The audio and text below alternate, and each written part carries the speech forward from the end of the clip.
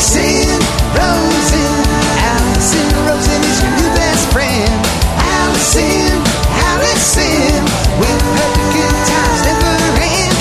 Allison Rosen, doing the wavy pencil dance again. Allison Rosen. Allison's your new best friend. Hey everyone, hi, hello, it's me, Allison Rosen. Welcome to another episode of Allison Rosen is Your New Best Friend. I'm sitting here with my old friend, Bald Bryan, aka Bryan Bishop. Hello and welcome. Hi, Allison. Thanks for having me on. It's so good to see you. I feel like we're new best friends again. Isn't it? It's like we've renewed our best friendship. The episode be called Allison Rosen is Your New Best Friend again. Yeah. So for any listeners who maybe don't know who you are, although I don't know what rock they've been under. Thank you. I needed that. Sound effects guy and long time sound effects guy and sidekick from the Adam Carolla Show. Yep. You and I used to work together. Correct. You are an author. You wrote the book Shrinkage about your battle with brain cancer. This is true. You're a recent father. Your This is daughter true. just turned 1. 1 as of a few days ago. Congratulations. Thanks. And you co-host Film Vault. Correct. Podcast. What am I missing? Not much. And we are done. Yeah, that's it. Anyway, nice talking to you. That's it. Yeah. I mean, I'm sure there's more, but nothing comes to mind. Right. So, it's been a couple years. It's been over a couple years since it's between 2 and 3 since I've seen you. It's I think been a the while. last time we hung out was when you were on the Film Vault. Right. Recently after you left the Carolla Show. Right. So After I left. After you left us in the dust, you were a guest on the Film Vault, but we have kept in touch via text many times since then. I don't know if people know that. Do you ever talk about that on your show? Does it ever come up? Well, people want to know, do I stay in touch with people from there? And for the most part, not many people except you. Yeah, well, we talked a lot about pregnancy and new parenthood and things of that nature. Yeah. So how's everything going? Everything's great. Parenthood, as I'm sure you know, it's everything it's cracked up to be. It's hard, but it's amazing, and it's life changing, good and bad. Mostly good for sure. Everything that is bad mostly falls under the annoying, frustrating, like nothing about, I'm not going to speak for you, but I'll speak for myself.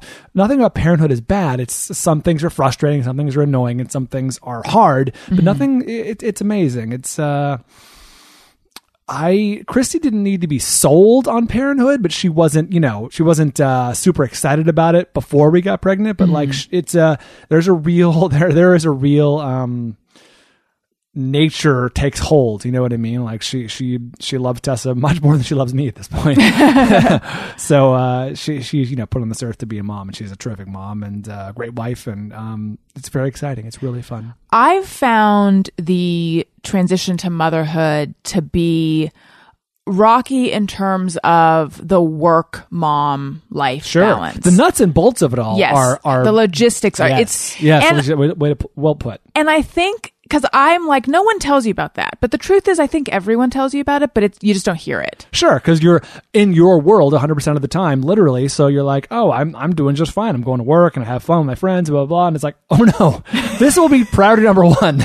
Trust me. Yeah. And baby's sick, that everything else comes second. Right. And I was like, having a puppy is really hard. How could having a baby be so much harder? Boy, did I eat my words. Yeah. I did, because I didn't realize. You can set that puppy down for a good couple hours. Yes. Well, I used to say, but a puppy is mobile and a baby isn't. Yep. But what I didn't realize is you don't have to tend to a puppy at minimum every 2 hours. Yes. So the baby requires, if they're napping at a stretch, that's terrific, but otherwise they're constant tending to. It's funny because people say, oh, once they get mobile, it's a whole new, it's like, well, it's not better or worse. It's just a different set of problems, issues. It's like when they're immobile, you got to constantly move them around and hold their neck and feed them and blah, blah. And it's like that gets easier, but then they get mobile and then they're all over the place. So you're trading one set of vagaries for another. So have you always wanted to have kids? I always assumed that I would have kids. I would have a family. It was never like let's hurry up and do this. But obviously my health issues put that not even on the back burner. That just wasn't on the table for many years. That just wasn't even a conversation with Christy and I. The conversation was, so incremental. Like, do your listeners know? We talked about that. I'm a cancer survivor. Right. So if your listeners don't know, I had a very, very, very serious bout with brain cancer, and still actually technically have a brain tumor. Because it's inoperable. Yeah. So for a long, and this was when we were engaged, and so for a long time, the conversation. The kids weren't a realistic conversation. It was, am I going to live to see my next birthday? And then once starting a little better, it's like, well, should we start making plans for the future? And then it was like, we should get a dog. And then it was, should we buy a house? Yeah, we should buy a house. Like everything was incremental. And by the time we reached our mid to late 30s, it was like a combination of now's the time, biologically, to give us the best chance. Otherwise, it gets pretty hard, as the stats show, and as you probably know from you're just talking to doctors and stuff. But then I think as my listeners know who followed along my fertility journey, as well, it gets difficult, precipitously, difficult. So that, and then as we got older, but I lost my train of thought.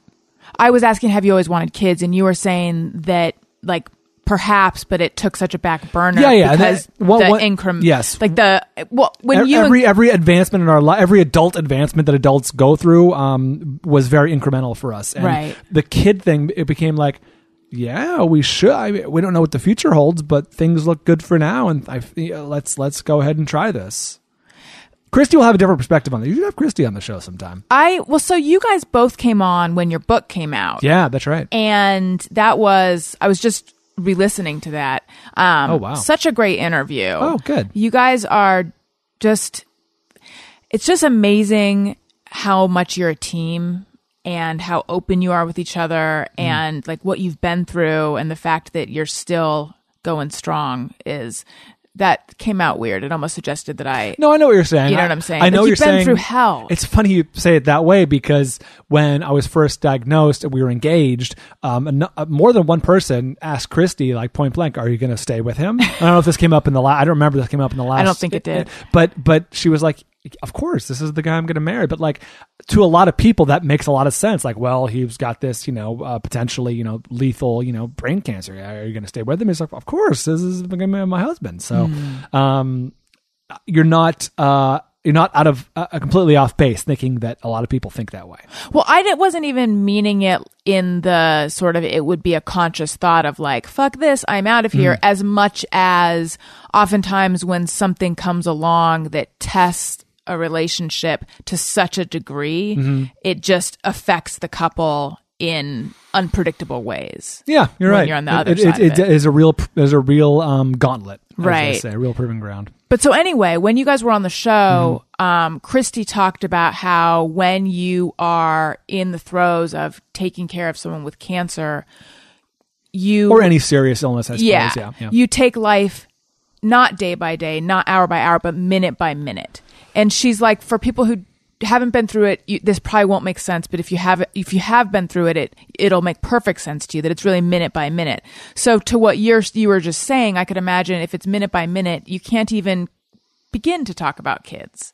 Yeah, yes, that's what I meant by incremental. Like literally early on, it was like, okay, how's today going to go? Okay, how's tomorrow going to go? And then once you got able to see a little past that fog, the immediate fog of how's tomorrow going to go. Like I remember the first real step we took towards any kind of normal future was getting our dog, Charlie. And that was like, all right, we can dip our toe in the water of normal, and see how life goes for the next, however long this dog is going to be part of our lives. And of course, he's still with us, and it's, that was a real living symbol of our sort of, diving headfirst into the future, trepidatiously, definitely, nervously, but still like saying, okay, this could be okay. Let's see how it goes. And then every little thing after that, I'm buying our house and leasing a car. Every car lease is like, oh, see how this is going to go. But no, I'm joking about that. But getting pregnant and all that stuff, it takes a lot of faith. I remember you mentioning a big poignant moment for you was buying a new pack of razors. Yeah, it was, and that was early on. I think it was actually before. It was definitely. Oh, it was absolutely before the dog. This was early on. I think I had just gotten diagnosed, and right, because when you were diagnosed, you were given 6 months to a year. was the exact quote. By the first doctor. And I remember we went to Costco because we just needed to get organized. And, as one does when they're, I don't know if you or Daniel did this when you guys got pregnant.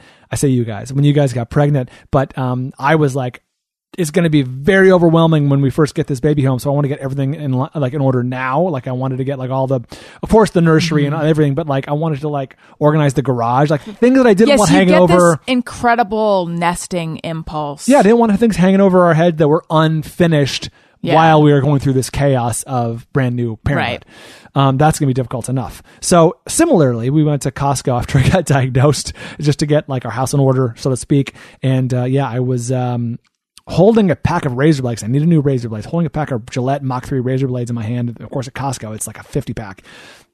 And I'm looking at these and doing the math of how often I shave and how often I change the blades. And I was like, I'll be dead by the time I use all these.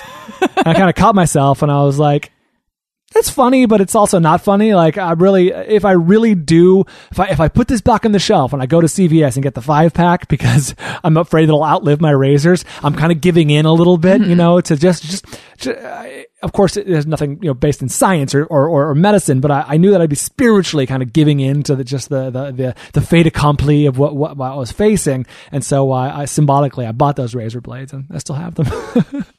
Were you scared? Yeah, I think so. Nervous, scared, anxious for sure. Like I really wanted to get treatment underway. I remember just the 4 or 5 days between, when I met with my doctor that I stayed with and the time we started treatment. It might have been 3 days, but those are anxious days. I was like, let's get this fucking show on the road. Yeah. You know what I mean? Well, because doing nothing is the worst feeling. Like when you're just waiting and knowing that like this is just time I could be doing something. Right. Did you get depressed? I don't think so. No, I don't think I had time to get depressed because it all happened so quickly. And then after that, I went into treatment so fast and it was radiation on my brainstem and it was chemotherapy, it was all that stuff. So I was overwhelmed by the treatment pretty fast. And I definitely got bummed out, but I don't know if I would use the word depressed. Yeah, I was going to say, I don't know if I would insult the people who've actually suffered from clinical depression because I don't think I had that. Christy definitely went through some emotional stuff because she was clear-headed and she had got to, she had to sit and watch this happen to the, man she ostensibly loved, me. And I was at least, had the ironic benefit of being radiated, so I was foggy. It wasn't like, people ask what radiation's like, and it wasn't like, it wasn't like I don't have a memory of everything. Like I was there, I was present, but it was foggy. It was everything was overwhelming. It's like being in Vegas. It's like being drunk in Vegas all the time, where everything's overwhelming and every light is too bright and every sound is too loud. Like it's not debilitating. It's more just like exhausting, And the actual mechanism that causes that, is that because some of your brain has been like burned? Yeah, I think that's part of it. Also, yes, that's part of it. And also my doctor explained to me after the fact where my tumor was and how my brain reacted to the radiation. There was a tremendous amount of swelling, which is why I had such limited use of my left side. I was on a walker for many months, a wheelchair for a short period of time. I mean, it was that was debilitating. That part was. So this is going great. Isn't it? Well, I wanted to have you on to talk about happy stuff. Sure. In the midst of all this, though, can I hold your kid again? To be cheered up. In the midst of all this, when you were living incrementally, you did decide to freeze your sperm, though. That was before treatment. It was recommended, and that was literally like in the 4 days between diagnosis and diagnosis was maybe 5 days before I met with my doctor who I stayed with, Dr. Rudnick, and between meeting with him and starting treatment was maybe another 4 or 5 days. And in those second 4 or 5 days was when he was like, listen, here's some things you should really do. Visit a sperm bank because let's say it all goes well, you're going to want to, the treatment all goes well, you're going to want to have options, for your young guy. I was 29 to 30 at the time, whatever I was. And so, he recommended that pretty highly. And it was a no-brainer. It was like, all right, might as well. It was a couple $100. Right. Because given the radiation or the chemo. Chemotherapy. Chemotherapy, yes, has real adverse effects on male reproductive, at least on the sperm that you're producing. I think they recommend. So let's say you're a guy and you have chemotherapy and it works and you go on to live a happy, healthy life. I think the recommendation is something like they want you to try and get pregnant naturally 2 years after your last treatment. I think that's a little. I don't know, so don't take my word for it. But I think that's overly cautious. Like I'm sure you'd be fine a year after, a year and a half after, but just to be safe, they say 2 years. So, it's poison, sperm, I meant. So is Tessa from that original? No, we got pregnant naturally. You did? We did. So it was, you can relate to this. And this is another time where you might actually want to, I would recommend you do talk to Christy at some point because we did, IVF, IUI, several rounds, Christy and I a couple rounds of both, because we didn't have the information on. Where do I start with this? Because it's interesting. I think our situation was very unique. The drug that turned everything around for me is a drug called Avastin, and I did chemotherapy, I did radiation, and it worked to some degree, but I was suffering some real after effects from the chemotherapy and radiation. The tumor wasn't really shrinking or even stopped growing. And so as a last ditch effort, they put me on this drug called Avastin, and very, very luckily it worked. Was it clinical trial? It had just been approved literally the month I got diagnosed was the month it got approved for, I think it was for breast cancer or was some other pancreatic cancer, some other kind of cancer, but they found working on other brain tumors in some patients. And as I again found out later, when I interviewed my doctor for my book, and so I found a lot of this out later. And one of the things he told me is, you're very fortunate because Avastin works really well in about a third of the patients. It works kind of well in about a third of the patients, and it works not really much at all in another third of the patients. So you're very fortunate that you ended up in that group where it works well. And so it turned the corner for me. This was 2009, late 2009. Here we are in late 2017. It's almost exactly 8 years after the fact. And so Avastin works really well. And it's not a chemotherapy. It's actually kind of a super steroid is the way it works, as how it was explained to me. I'm sure it's much above my understanding how it actually works, but dumb layman's terms, they explain it like that. So when we started, being Christy and I, started having the conversation about kids, potentially, this is probably 2015-ish, let's just say 2015. The conversation was, can we have kids naturally? And then it was like, we shouldn't even chance it. We have this sperm that we've been paying for however many years to keep it in cryopreservation. Let's just use it and see how it goes. Chance it because the sperm could be wonky. That's the possibility, but the data just wasn't in. Avastin was a new drug. It wasn't a chemotherapy technically, so no one really knew. Right, but that was the fear. That was the fear, and we asked our doctor, and he's like, there's no data. I can't tell you one way or the other. I mean, I want you guys to have kids if you want that, but you have the frozen sperm. I recommend you use that. So we did the very expensive and very stressful IUI and IVF process more than once. We went to the same place. That's right. We did more than once each time. And we eventually, this is over the course of 18 months or 2 years. We eventually pretty much exhausted all the good sperm samples that we had. And keep in mind, I only had 5 days to bank sperm, and I don't know, maybe Daniel's more man than me, but I can only bank so much in 5 days. So I had 2 gallons. No. Did you also find that it was all big butt Latina porn? We must have gone to different places. Yeah, you must have. I did notice that all the porn was stolen. All the DVDs, it was empty clamshells. Who steals porn DVDs in 2009? I know. We've been blessed with the internet, whose sole purpose is to provide pornography for us. And so we exhausted a good percentage of the sperm, of the banked sperm that we had.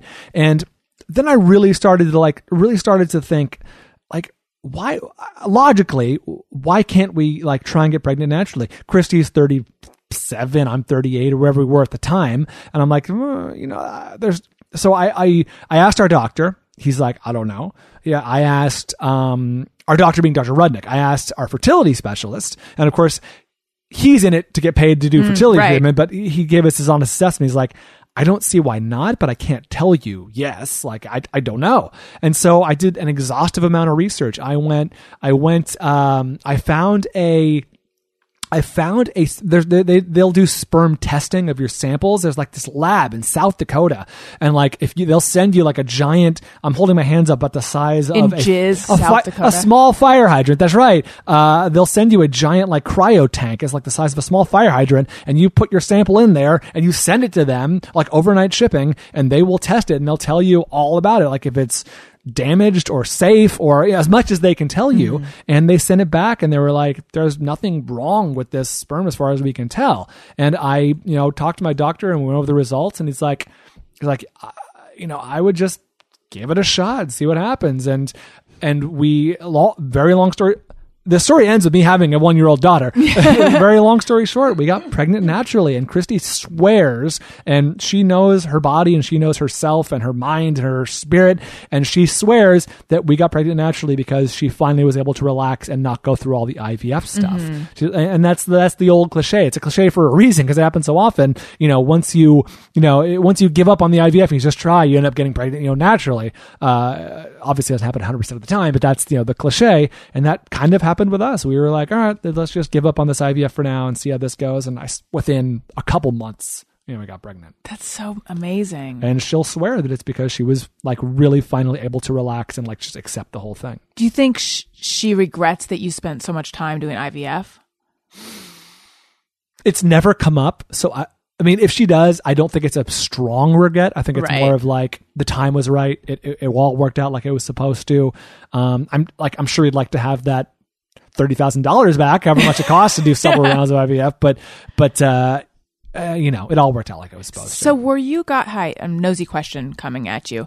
Did you guys use crazy birth control up till then, since you were a little worried about a natural pregnancy? Let me think.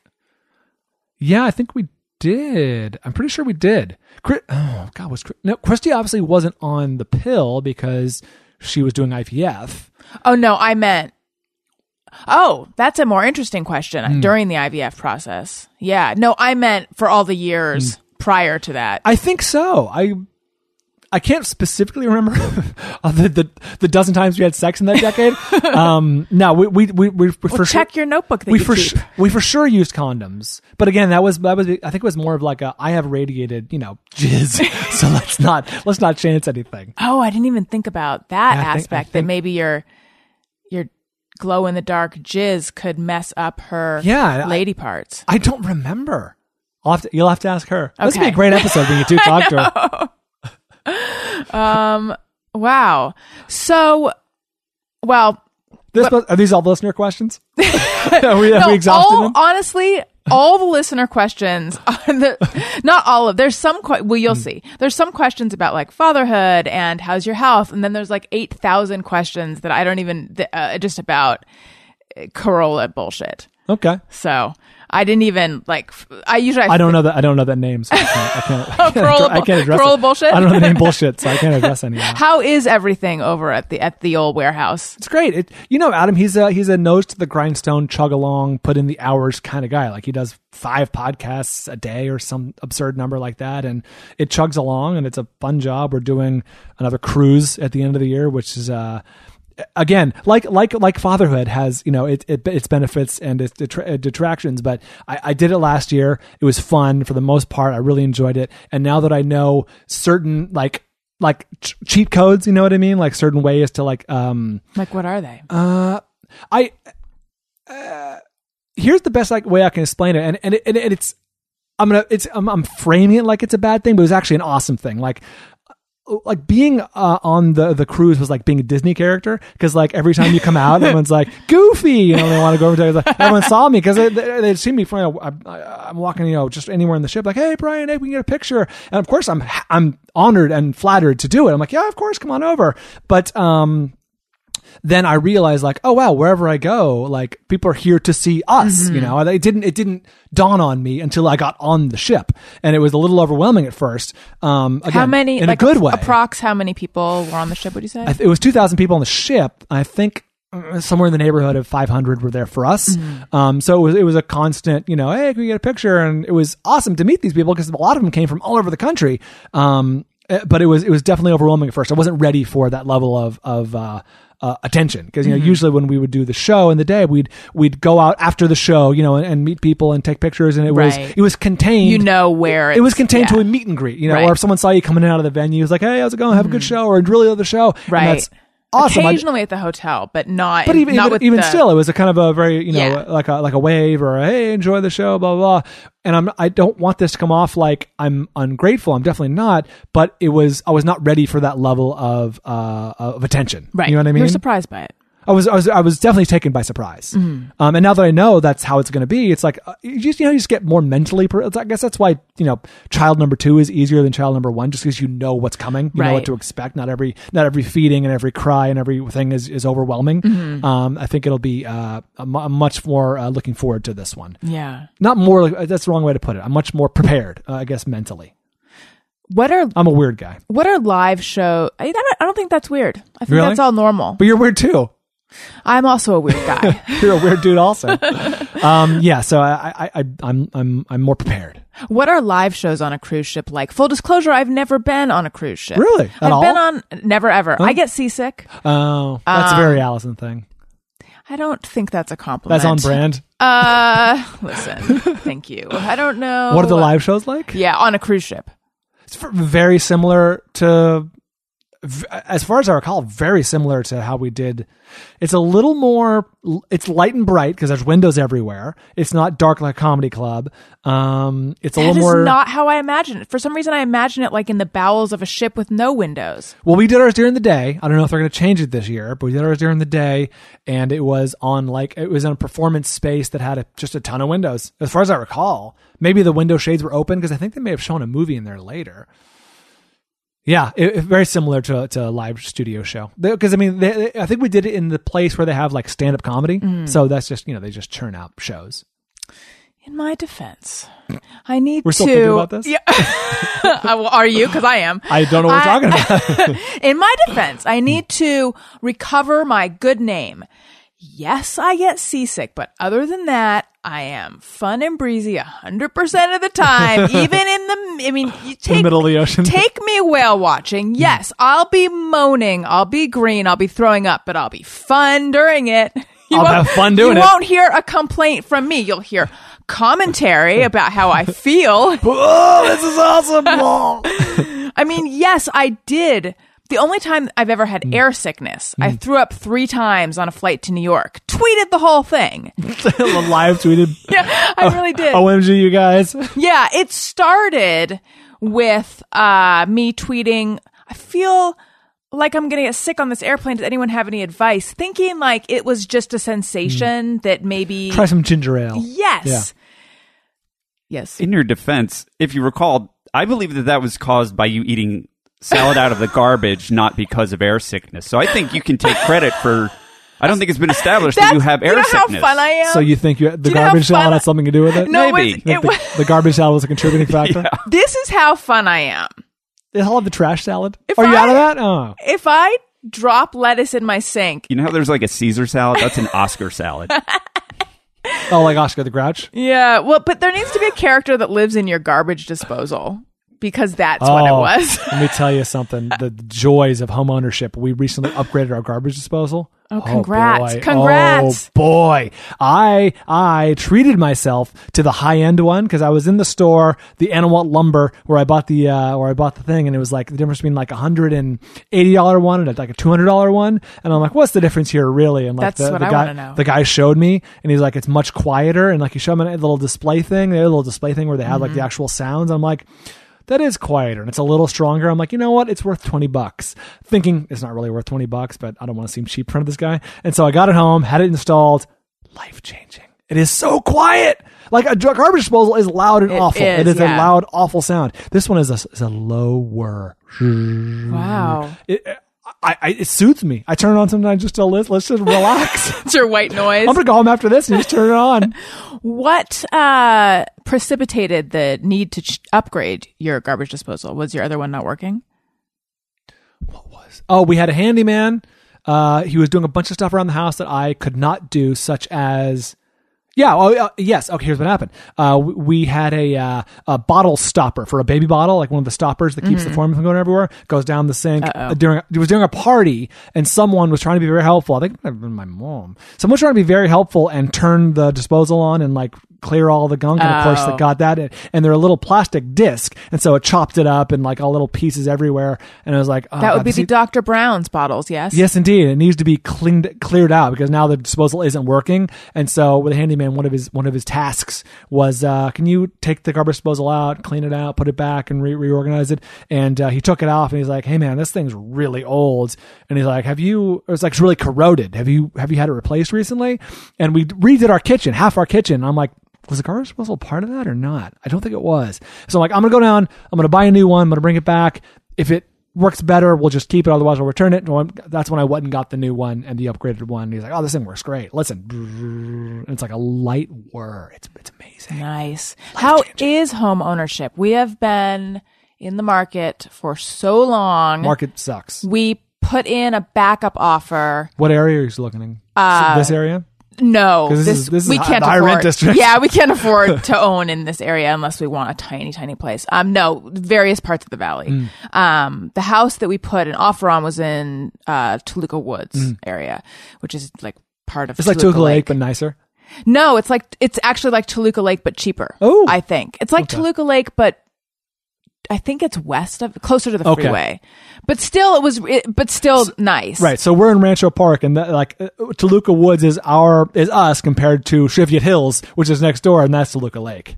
Like that's the nicer area. I don't know that it's that much of a. Yeah, you're taking a big step down, is what I'm saying. Okay, a big step. That's what I'm saying. Anyway, we looked at a house on a Sunday, and then on Monday, my mother-in-law was in town. Daniel and I and Elliot looked at it on a Sunday. And then on Monday, I was like, I think maybe we should put in an offer on this house. I really like it. Was going to go back with my mother-in-law. They had already accepted an offer on Monday, but we went back and looked at a backup offer, and then we put in a backup offer, and then we didn't get it, as often happens with backup offers. Indeed. But houses fall out of escrow all the time. I mean, a lot. Yeah. I think our house that we bought was in escrow twice before. Really? Yeah. Anyway. How did you know? How did you just know that was the right house? It was on the market for like 8 months or like almost a year. It was also we bought it at 2011, so a really, really, really, really bad time for the market. Good time for us. I think it was just the space, the neighborhood. It was close. Cruise. It's about 12 minutes away, less than that, 8 minutes away from where Christy grew up. Her parents are still up the street, which is an incredible, incredible benefit having like in-laws or grandparents, I should say, that close. It was just a lot of factors. It was the space. It had a lot of the things we wanted. It just was one of those, like we looked around like, yeah, this will work. And we looked at houses for a long time. Yeah. In this area too. I mean, a little south of here where it's a little more affordable, but nothing. Just everything was like, no. Finally, something was like, oh yeah. Actually, it was funny because Christy's dad drives home from work on the same route every day. He's a Virgo like me, and he passed this house for. Is that a Virgo thing? Yeah. Routine. Oh yes, routine, never varying your apps. Yes, that's a Virgo. It's a Virgo trait if you believe in that kind of stuff. Anyhow, he drove past this house for 8 months. It was on the market. And he's like, "Oh, drive past this house every day. You guys should take a look at it." And then we did, and we bought it. And he still drives by, gives a little honk every day. Could he drive a different route that might find a house for how long a commute is he willing to do? He's going a very short westward to Culver City route. So he has a sweet spot if you want to live on the west side. Take a detour through Studio City. That hyper local humor that listeners it's an international show, right? Exactly. Anyway, I've been looking at listings every day, and I'm not even seeing anything that's worth going to look at in person. Really? Yeah, because it's the time of year where it's just really slowed down. Right. I guess I don't know. Post summer, is that? Yeah, I'm still hopeful, but it's not looking good. And then there's people who say, you know what, this is not an exciting detour, so I want to make it real fast. There's people who are like, now's not the time to buy. You should wait till the market comes down again. But I just would so much rather be in a house. Real life is real life. You have a 7-month-old child. Yeah, like you're itching. I totally understand that. Right. Totally. Okay, so let's go back to the darkness. Let's go back to the part where I feel like a jerk now for talking about how I was overwhelmed with the cruise. The first part. I feel like I come off as ungrateful. I don't think you did. Okay, good. Do you think you did? No. Okay. Yeah, I don't think you did. I think it makes sense that you. What I'm gonna. See, now I'm recapitulate. rosenating. Now I'm rosenating over It's what contagious, right? I was fine until I showed up here. Would you like a salad that might have touched the garbage disposal Oh, trash flaps? salad.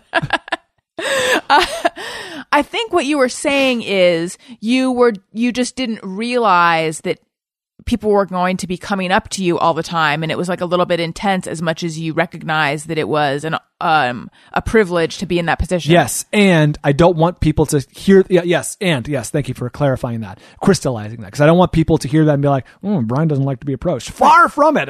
Please, by all, especially on the cruise, you guys are paying to be there and talk to me. I think you made it clear that you love it. You're almost desperate for the attention. That's what I got. Good, that came off. Yeah. That's exactly how I wanted to be portrayed. Good. I'm glad that came off that way. So what is it like being on the show now in a more political time? Because there are times that I, read the news. Mm-hmm. I read the news once every 3 years, occasionally. Smart. Yeah, I'm like, only on the 50th anniversary of the cassette tape do I reacquaint myself with the news. I'm just kidding. I'm fairly up on the news. And then I think, what would the experience of doing the news in this time be like? And I have all sorts of thoughts about that. So what is it like on the show now? I think I feel like there's an effort, or at least a consciousness, to not devolve into, because the news, not even the news, yes, but also just feels like social media, everything is Trump did this, yay or nay. It's there's a lot of mudslinging on both sides. Well, there's very fine people on both sides. There's very fine people on both sides, but on both sides of most debates, I guess is what I'm saying, whether it's involving Trump or something else, there's a lot of just, this is my team and thus I will defend my team. And I think there's a lot of, there's a danger in devolving the new. I think our show does it best when we're talking about cassette tapes and dogs on planes and Germany's and Florida's and things of that nature, and like stuff that's a little lighter. Trump did this crazy thing again. It's like, all right, well, that could be literally every day, and I think we wisely avoid that. There's times when you can't avoid it because he did something so crazy or something. The take a knee thing with the NFL, like that's just an all-consuming story that everyone's talking about. And Adam and I happen to be football fans, so there's that even more present in our purview. But I think we'd do a smart thing in not consuming ourselves with the minutia of Trump did this today, and isn't that crazy, and isn't that wild, and it's mind numbing. It's save it for the important stuff. What is your take on all the take a knee stuff? I am this is going to sound so fucking pretentious. I'm a big believer in the First Amendment. I don't think that sounds pretentious. I think it does. Self-aggrandizing maybe, but it's funny because there's so many things you say that do sound those. And I'm not aware of it. That's the least of them. That's the least of your worries. Maybe I just agree with what you just said. I also support the First Amendment. I would choose, it seems like, God, I can't believe we're in a place today where we have to preface by saying, I really support the Bill of Rights. I really support the Bill of Rights. I think they're really onto something. I would not choose personally to protest in a way like that, but I cannot ever imagine begrudging someone their ability or right or choice to peacefully protest something. Like if the players are if someone was running on the field and grabbing the flag and trying to make off with it because they feel so strongly, I'd be like, must we disrupt? But the simple act of taking it, the most passive protest possible. Literally, I can't imagine a more passive. Turning your back on the flag would be more respectful. Like facing a knee and taking a knee and facing the flag is literally your right to protest, and that is ironically what the flag represents. And it's the thing that actually bothers me.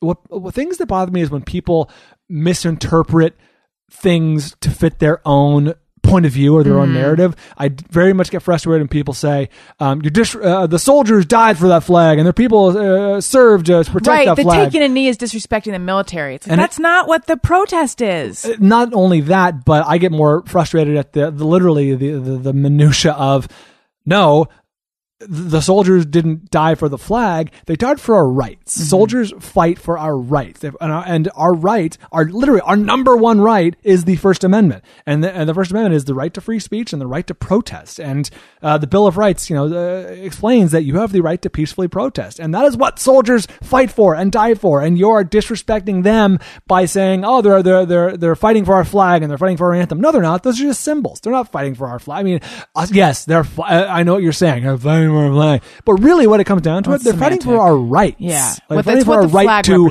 do things, to be free, to live in a democracy, to protest, to protest what you perceive to be injustice. Now, you might be wrong, but if you perceive it, you're not going to be under the threat of military dictatorship or a threat of reprisal because you're expressing your peaceful protest. It frustrates me that people twist the logic to fit what I think is a flawed narrative. Yeah. Yeah, it's full disclosure, I was not a soldier. So I'm speaking out of turn. Do you feel like the listenership has become more politicized? Of the Adam Carolla show Yes. specifically? I don't think so. And the only reason I say that is because I get and I see plenty of tweets. Every time we have some sort of hot button discussion, I see plenty of tweets on both sides. 50-50-ish, depending on the issue. Sometimes it's 60-40, one way or the other. But a lot of times it's like, how could you let him get away with saying that? How could you not stand up to him? And I find myself agreeing with him a lot of the time on social type issues, like, raise your kids like that. That will solve a lot of our societal problems if we had, dads who stuck around and had intact families. That leads to many, many problems down the road. So I don't feel the need to push back on that. It feels like a common sense thing. Like, yes, we probably should have more of this. It would probably solve a lot of our problems. I don't. It's much more complicated than that. That's what I was going to say. Nuance, I don't think there's if you're trying to distill it down to a take or a point of view, you're gonna have a hard time doing better than that. Yeah. But I don't think there's pushback against the notion that people should raise their kids. I suspect if there is pushback, it's this idea that it's so much more complex than what you just said. That it's so much more complex than that, and that just saying, "Hey, raise your kids," is not really going to make a difference. Yes, I agree with that, but I also think that one of my strengths when it comes to, say, like sound effects, I feel like I do a very good job of anticipating and knowing where a conversation's going, so I can have a sound effect ready and kind of slip it in at the right time, hopefully most of the time. And I do feel like that with conversations too. Like, it's not going to advance much. We're going to get stuck in the mud a lot if I or anyone just disagrees for the sake of disagreeing. Like, stay home and raise your kids. Well, it's a lot more complicated than that. Where do you go? Right now you're just throwing a spike strip. Just they call it like virtue signaling. It's like, we get it. Everyone knows, but this is a 90-minute show and it's supposed to be ostensibly funny. And so let's make with the takes and the points of view. Right. Yeah. Yeah. If I see a disagreement that's worth disagreeing with and going somewhere, then I think it was yesterday.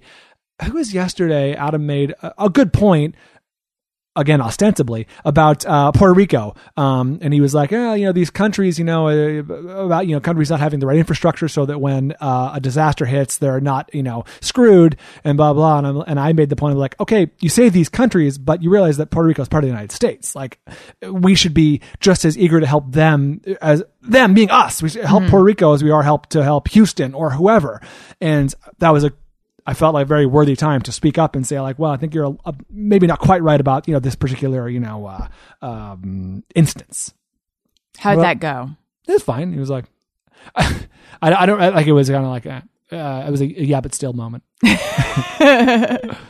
Right. I have to acknowledge. But it is yeah, but still, because there are third world countries that, or lesser developed countries, developing nations that, if they had better infrastructure, for any number of reasons, I'm not just saying it's easy as a snap of a finger, but they'd be able to withstand a lot more natural disasters. And it's very unfortunate. I wish something could be done to make it so.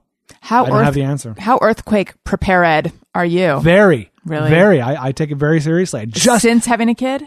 right about the time we had the kid was when I got very serious about it. I just refreshed my emergency kit. I just bought more water, literally like 2 weeks ago.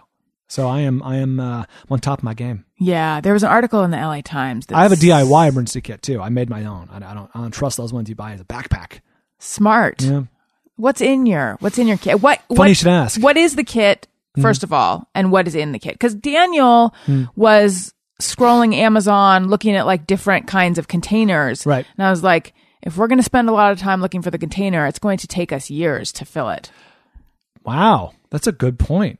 Got a dime holding up $1. Yeah, it's real, and that's real off-brand. Yeah, by the way, right. That's Allison. But it's on brand for me to keep pointing to it. Yeah, you're prone to action now. Look at these changes in you. The we went to Big Lots and got like the most it's small. It's about the size of Jeff's laptop in actual dimensions. So it's obviously not flat, but it is maybe foot and a half. Like a laptop case. No, it's about yay deep. It's about 18 inches deep. It's about the most durable, like clamshelly, material that they had. The most durable one they had. I just filled it with. So toilet paper's a big one. Gotta have toilet paper. Did you go for the best kind or did you go for the basic? And Trader Joe's. Oh, really? That's not that nice. That's what I'm saying. Oh no, that's what I'm saying. It's an emergency kit. I'm just saying, like with zero comforts around you. This would be the last bastion. I would hope you treat your tush better. Keep in mind that space is an issue in these emergency kits. You need and Trader Joe's is a little more compact. A couple rolls of toilet paper, a small emergency kit, like actual medical kit with like gauze and Band-Aids, and I think maybe some hand sanitizer for sure. Canned food, and that you got to refresh every few years. Go to Trader Joe's or go wherever you go and get this stuff. This is where you got to look at expiration dates, because if it's 2018, you're going to refresh that kit next year. But if it's 2019 or 2020, you're going to have a couple years under your belt. Cash, got to have some cash. How much do you think? I think we have a couple $100, small bills. Because, if you had the high quality toilet paper, you could use that as currency. currency. That's right. But it also, might be a bartering economy. You don't want to be killed for your high quality toilet paper in a lawless post-apocalyptic If you're in a post-apocalyptic situation. nuclear, wasteland, then I think the toilet paper is the least of your worries. I guess. What else is it? Baby food, of course. Formula. How much of that did you do? Well, she's growing out of formula now. Like we're starting to wean off of formula. So right now for Elliot, I would go with, do you have the individual packs of formula or do you just have the big tubs of formula? We use a tub, but we actually still have some individual packs from a while ago. I would throw the individual pack and dog food. Very important. Yeah. Dog food. Throw a few, you can get travel packs of dog food, which we have. Just throw them in there. What else is in there? Canned food. Oh, can opener. Big one. Don't want to be stuck without a can opener. Canned food. And Where are you going to plug it in? No, manual can opener. No, Allison. This is in case the power is out. I'm going to put an extension. Oh, chargers.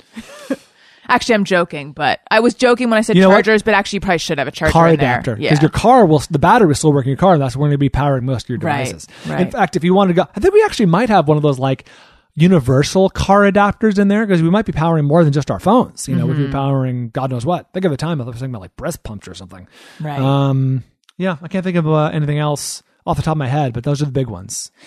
Water. And we have like 3 cases of water. And where do you keep these packs? I just described where this is full of cash, so I'm not going to tell you where they are. Oh yeah, no, I guess that would be unwise. That's right. That would be unwise. Definitely not in my garage. I felt very vulnerable having a newborn. The idea of if there's some kind of disaster and we got to get on the move fast, doing that, I don't know how people do it with a newborn. I mean, you just do it. It's harder than having an older baby. Not even emergency situations, just getting out of the door That's fast true. is we very difficult. Live up a flight of stairs. Yes, you do. Which never was it. Moving in, it was surprisingly more difficult up a flight of stairs. Okay. However, having a baby made me really realize what a pain in the ass it is. Yeah, I can see that. Because as he gets bigger and heavier, right. because now Tessa's, she's coming up on 20-something pounds. And carrying her in the car seat is getting to be extremely difficult. Yeah. And I can only imagine with a set of stairs. Good Lord. Does she say any words?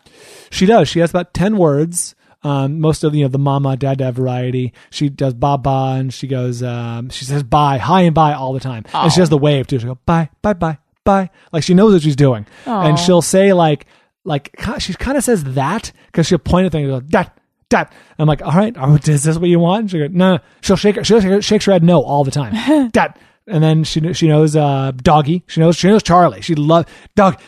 She loves Charlie. And then she does sign language. She does, because at daycare they teach her. She does all done all the time. Whenever she's done, she's done with her bottle, even if it's not empty, because she'll look at you and she'll give the 2-hand wave. It's like jazz hands. I'm done. Like that means please get this away from me. Yeah, those things. That's so cute. Yeah, I thought about. There are other parents I know who teach their infants sign language because apparently they learn signs before. They can learn signs before. I know. Yeah. I thought of doing it. I bought a book. That's as far as it went. I think as long as I think all done is a good one. I mean, if you can get Elliot on just giving the 2-hand wave. Every time you take a bottle away, every time he's done with the bottle, say all done and just do that. Right. And he'll eventually catch on because he'll just start repeating things when he's done with whatever he's done with. Yeah.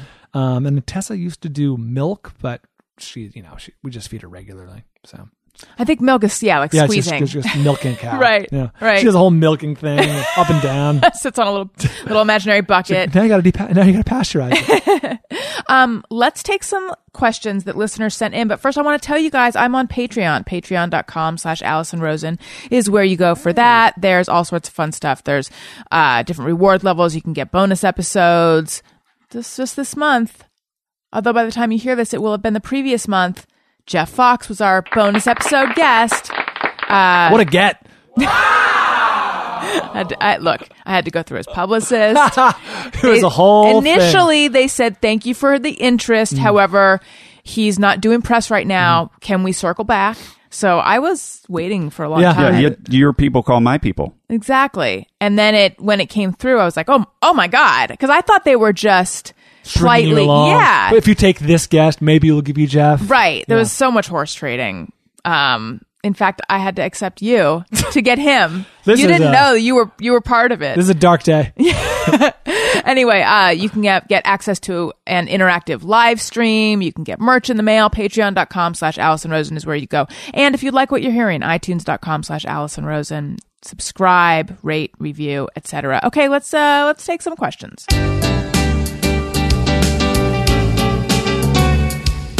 When we ask, they send them in. They're wondering how you have been. So thanks so much for answering these questions from our fans.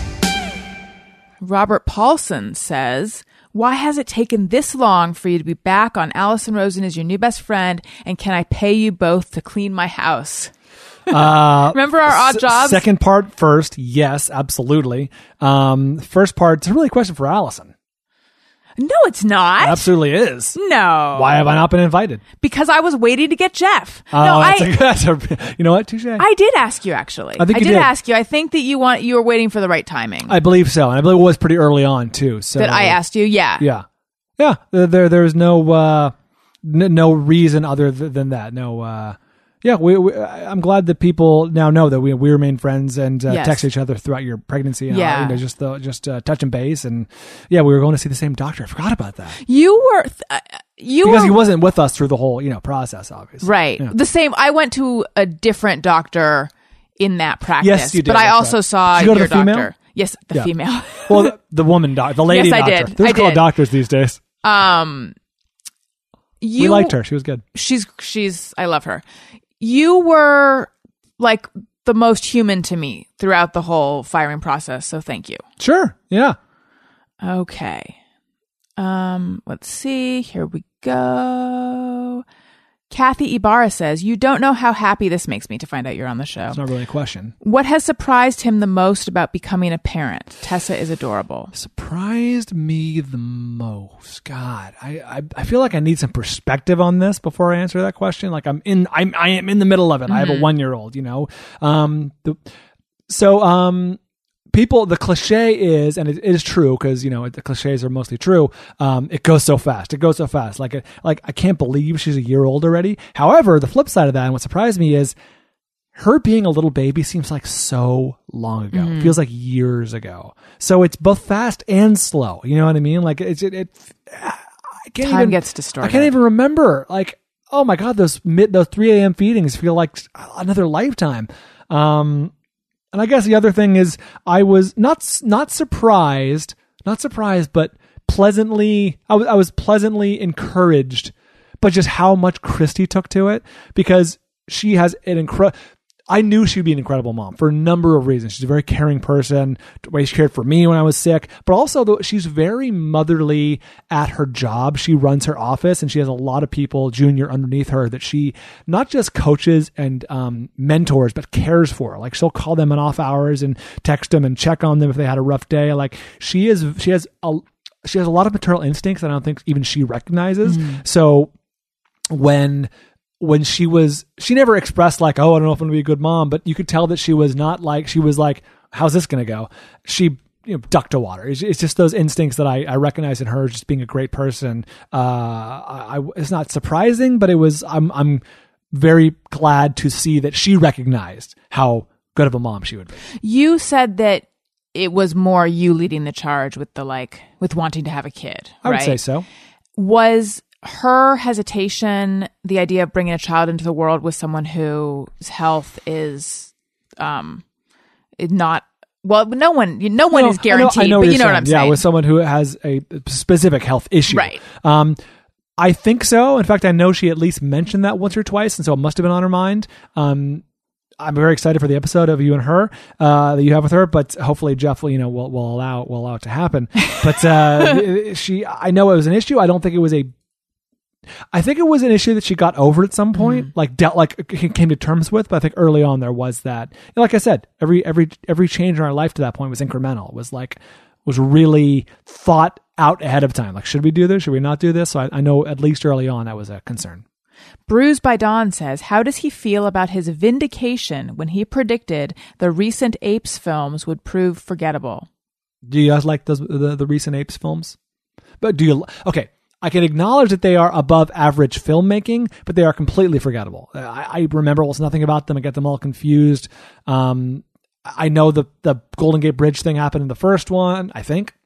Even now I'm second guessing myself. These are not memorable films. These are a great example of kind of what's wrong with Hollywood these days, which is they're putting out films that are, I guess, okay. Like there's nothing wrong with it. These are on their face, quote unquote, above average movies. I'm not going to say it's a bad movie, but I have no memory of them. They haven't stuck with me at all. If one's on TV, I don't know which one I'm watching. Like part of a great movie, and I've been guilty. One of the Christy hates this, but one of the worst things you can say to me upon leaving a movie with me is, so what'd you think? Because a good movie, you'll know a bad movie right away. But a good movie you got to sit with to just know how good it is. Like a good example is Mad Max Fury Road. Do you guys see Mad Max Fury Road? No. It's quite excellent. And upon seeing it, I was like, wow, that was very well made. Like that was a very skillfully made movie. I had problems with the fact that there wasn't much of a plot and there wasn't a whole lot of character development, but it was clearly very skillfully made. And I remember thinking like, I was good. I've seen other just as good recent action movies. I remember thinking World War Z was just as good, if not better.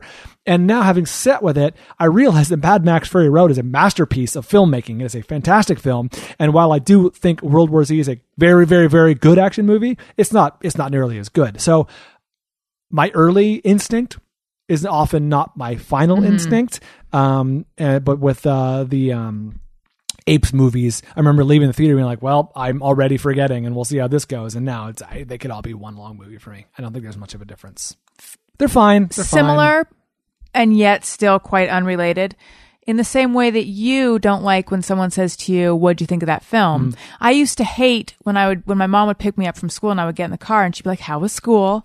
For some reason, I hated that question. I think it's because it's like, it was school, Mom. And you know what? You made me go. I didn't enjoy it and I'm trying not to think about it. I'm going to give you a big compliment here. One of the best things that you do as an interviewer is you ask specific questions. I hate open-ended questions, and I understand what they're for, and they're to get you talking and blah blah. But I hate the how was school? What'd you think of the movie? I'd much rather hear what'd you learn in English class today, or what'd you study in history class today, or what did you how was the performances in the movie? Like, I'd rather have a specific. Was anyone a total bitch today at seventh grade? I will go on and on talking about it, and it will lead to other things. But a specific question for me is so much better than a general question. Have you been? If someone says like, "How you doing?" I'm like, fine. Yeah, As opposed I know. to, what's the most frustrating thing happened on the drive over? I can tell you, on the drive over here, I was driving behind a black Mustang that was clearly being rented and driven by two out-of-towners because they were very slow and they were looking around. They were clearly going to Hollywood and Highland because they were coming up Highland and they were looking. They had the top down and they had a luggage poking out of the back seat and they were looking around. And I'm like, So weird.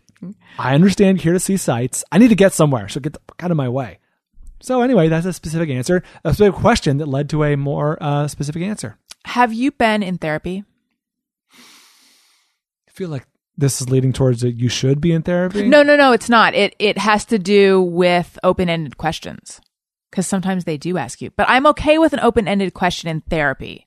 But I agree with you in conversation. It's tough because if someone asks you a super open-ended question, you don't know whether they just want the small talk answer. Like, how are you doing? Fine. Good. You know what? I feel about therapy like I do about marijuana. I'm a big believer in it, and if it works for a lot of people and it does a lot of good, it seems like, and access to it should be. This is a little more for marijuana than therapy. Access to it should be open and unrestricted. But I've never done therapy. I don't think. I've done never speech smoked therapy. pot? Never smoked pot. Get out. Never have. It's one of those things that just doesn't seem appealing to me, and I'm not against it. I'm not anti Therapy or pot. I would sooner do therapy, I think. You spent a large portion of your time feeling foggy-headed and incapacitated. True. So I know the effects. Yeah. I don't need to go back there. Right. And also probably, yeah. Therapy, though, I think you would benefit I probably would. It's like going to the gym. Like, right. How could it hurt? Do I want to go to the gym, Ram? Not particularly, but I'm not opposed to it. Right. If someone's like, this would do you a lot of good, I'm like, yeah, you're probably right. I actually said that somewhat jokingly because you suggested it. That's why I brought it up. That being said, I feel like everyone could benefit from therapy. Yeah, I don't know who amongst us wouldn't get some benefit of just talking about their problems. That said, I have no problems. Speaking of movies, Yes. What did you think of Wonder Woman? Because that was a movie for me where it was the first movie I saw after Elliot was born. So the whole time I was just thinking about him and like trying to very surreptitiously check my phone to see if anyone had texted about, is Elliot okay? But by the end, I was like, I already forget how this movie started. Yeah, Wonder Woman was fine. Was, again, a good movie on its face. And also, I'm sexually attracted to Connie Britton. I thought you were going to say Gal Gadot. Who's Connie Britton? Oh, the older... Connie Britton played, I believe, her aunt. I thought... Antipode, Calliope, Antiope. Well, I thought Robin Wright played her aunt, or was that her mom? That was her mom. Okay. Robin Wright and Connie Britton look very similar. So they're sisters in the movie, yes. right? Yeah, okay. Yeah. Yes, I remember this now. Fine. It's a fine movie. I don't remember a lot about it. I think it was a little better, if we're judging just on the scale of superhero films, it was a little better than most, but not amongst the best. It's fine. It's good. I don't remember much about it. I will say, it's funny you mentioned that I do believe your circumstances, what is going on in your life at the moment, can affect how you view movies. Like, I was super sick and like sick being, radiation and chemotherapy and cancer and all that stuff when I saw District 9. And I think it really affected how I saw that movie. Cause that guy was going through a lot of the same stuff weirdly that I was going through, where like, remember his left side was turning into an alien and like he was like slowly becoming like a prawn. And so I remember like weirdly identifying with it and like being disturbed by it much more than I probably normally would have. And so I've since seen the movie and I view it differently, but I can never shake how I saw the movie the first time. Right. And also there was an article, and I read the headline. You're still right. There was an article. Yeah, thank you. Unread by me. Thank you. But the headline was why you cry when watching a movie. It was something more succinct, but it was like why people cry when they watch movies on airplanes. And it was some explanation. What did the article say? Yeah, that part, you'd have to read it. I wouldn't know. But I think it was something about maybe just the sort of the stakes are higher when you're on a plane, even if you're not conscious of it. Yeah. And I'm completely guessing. Often, a plane ride portends, at least for most people, portends an emotional journey. You're either going to visit family, you're going to a wedding, you're going on some kind of journey. Yeah, so your emotions are heightened. So I can totally see that. I once had a very pseudo deep thought. It's not deep. It was pseudo deep. One time, I arrived at a deep thought. Yeah, and this is when I was young. It quickly went back to penguins and ducks. That's right. Koalas and ducks. Okay, sorry. And baby bats. I'm okay with penguins, but penguins were never one of my things. Really? Baby bats, unless I'm forgetting. No, you know you better than me. I would hope. You know you better than I. I was super into that baby bat, though. I don't know if you remember that. There was a baby bat video named Drac. Maybe I'm just thinking of ducklings. So I know I'm the very into duckling. ducklings. I'm just conflating all amphibious creatures, all seafaring fowl. Yeah, penguins are not amphibians, but they're seafaring fowl. They are. Yeah. Okay. I'm not gonna but still. So gulls, pelicans, all out. I don't have a thing for flamingos. Swans are kind of like ducks. Swans are okay. I don't like geese. Ducklings are adorable. Ducklings are the cutest. Baby panda is pretty into. You know what's pretty cute? Along the lines of ducklings. So Christy and I went to Kauai for the 4th year in a row. We took Tessa, which was amazing. Must be nice. It was pretty sweet. And Kauai is overrun with chickens. There are chickens everywhere. And where there are chickens, there are chicks. Yeah, and they chicks are often cute. go in little packs. Like the chickens herd their little chicklings. It's pretty cute. It's pretty darn It is cute. pretty cute. And Tessa, every time she saw it, started chasing the chickens because she just started walking. I do remember when Daniel and I went to Hawaii on what turned out to be a truly awful trip. When we returned. Oh, was this the Oliver trip? Yeah. Oh, Yeah. That is pretty awful. Yeah. Anyway, when we returned our rental car, there was a little chick just on the road. And that was Oahu. Yeah. Or maybe Maui. I can't. We went I think to both. I can't there are remember. chickens all over the islands, but Yeah. they're concentrated in Kauai. Gotcha. What was I saying before that, though? You got a deep thought once. Oh yeah, my pseudo deep thought when I was Not young. even a deep thought. Yeah. Here's what it is. Get ready for the pseudo profundity. We're all connected, man. Everyone's important at the airport. Because That's very pseudo. that's what I'm saying. Because like you've arrived somewhere and there's someone you need to see, or you're there for business. My God, I can't think of a place where you're treated less important. No. Although when you were a child, it was a long time ago. It was a different world. So it could have been, you could have been important. At the airport, you were important. You Yeah. showed up. Like, right this way, Miss Rosen. That's what they called me. No, I guess what I mean to say is like either that's how long ago it was though, that you actually could go into the airport to pick someone up. That's right. So I remember either like, the first couple flights I took, I remember like my parents would be there, At the waiting gate, for me. 'Cause yeah. I was, late teenager or whatever I was. right. When did you take your first flight?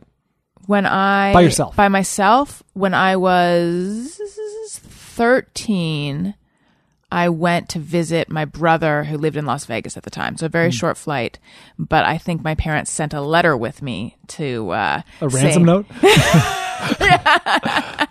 They pinned it to my back, saying that like it was my first flight. So I remember very sweet. they treated me extra nice. Very nice. Okay, let's see here. Hang on 1 second. You've done this before, right? I have, but it was what happened right then was a call was coming in that I clearly don't want to take on the show, but I always hesitate to hit decline because it feels rude to me. Really? Yeah. Wow. Because the person You have a lot of hang-ups, ironically, about the phone. the person on the other end knows you declined because it's like middle of the ring. It just goes straight to voicemail. I call Christy every day, either on my way to or from work, just because it's convenient time. And 80% of the time, I get sent to voicemail, and it's usually after half a ring. So I know that she's in a meeting or something, or doesn't want to talk to me. Maybe she's But recording her podcast. That's 100% likely. Jose Maldonado. Okay, question for each of you for the cast. Favorite Allison drop? Do you even remember them? I purged them so long ago. No. Becky Hongton was pretty special. The guitar sound was pretty Yeah. special. Those are the two that jump to mind. Becky Hongton was pretty useful when you would say something very white. Yeah. I don't know. Do you have one that was because they were all a little bit. It was usually doing Dave Hill. Yeah, me Dave Hill's imitating guitar. Dave Hill's guitar.